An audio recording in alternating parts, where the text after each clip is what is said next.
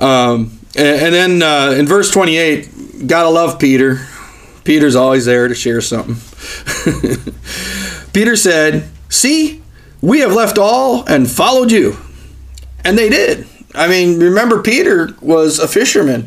Fishermen generally, I mean, as long as they were moderately successful in Jesus' time, they had decent money. They made good money with fishing.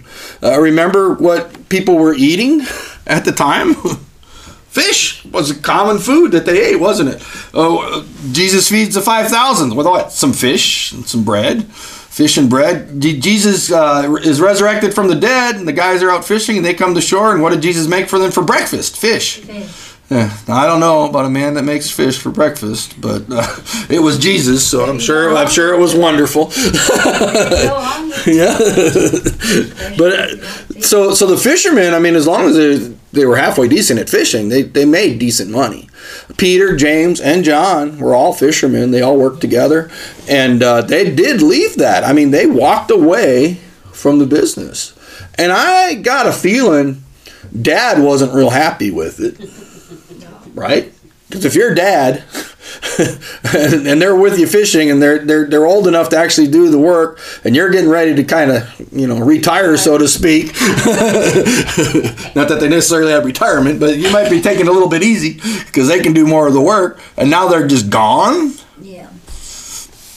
Mom wasn't too bad about it with James and John. She just wanted Jesus to let them sit at the right hand and the left hand of Jesus. She figured, well, if they're going to do this, they might as well be at the head of the love moms, right? Good Jewish mom.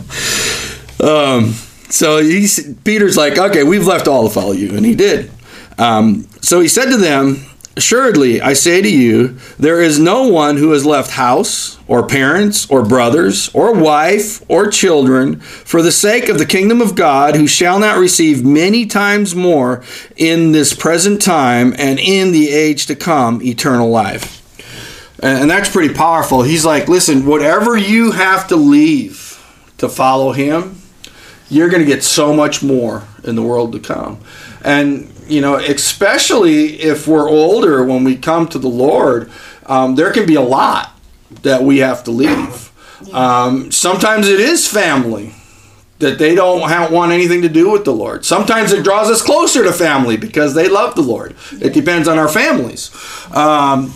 Friends. I mean, we could have friends that are unbelievers and we become a believer. And although we may share the gospel with them and things like that, when we first do, a lot of them we may have to walk away from. We may have to distance ourselves from them.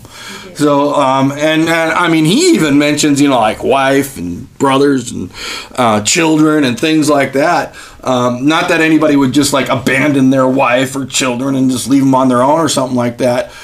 Paul kind of clarifies that when he talks about if you're serving the Lord causes them to end up bolting and rejecting you, that would be the way that would work out. Ultimately, though, if you're serving the Lord, you should be becoming a better and better servant. So the odds are they're not going to be leaving because you're serving God. But sometimes it does cause friction, even with married people and stuff. But he's like, whatever you're leaving, you're going to get so much more in this world and in the world to come. Because in this world, what do you get? You get brothers and sisters in the Lord. You get parents, fathers and mothers in the Lord. You get children in the Lord. And the more involved you are in Christian community, and one of the places for that is in your local congregation, but even more so out into the community, Christian community. We have friends and brothers and sisters that are servants of the Lord, and we're able to be involved in their lives. And there's some that are older and kind of mentor us. There's others that are younger that we're able to mentor, and we're able to have a huge family. Yes. And the cool thing is, no matter where you go in the world, for the most part, you can find members of your family. That's right. And you start talking about Jesus and your love for Jesus, and you'd be surprised how many people would just welcome you in. You can go travel around the world and not have to go to a bunch of restaurants and stuff and go eat at people's houses because of your relationship with God. If that's what God wants you to do, it'd be really easy because he would lead you to those people and you just be, hey, let's love God together. Yeah, hey, come on over to my house. I'd have no problem with someone that's traveling, and they love God. And hey, let's talk about Jesus. Come on over. Let's eat. It's just amazing. And have a place to stay. I remember my parents used to do that all the time. We'd have, preachers and different ones come to the church, and they'd be staying at our house, and they'd be feeding them and that. Some different bigger name guys, actually. Praise the Lord for that.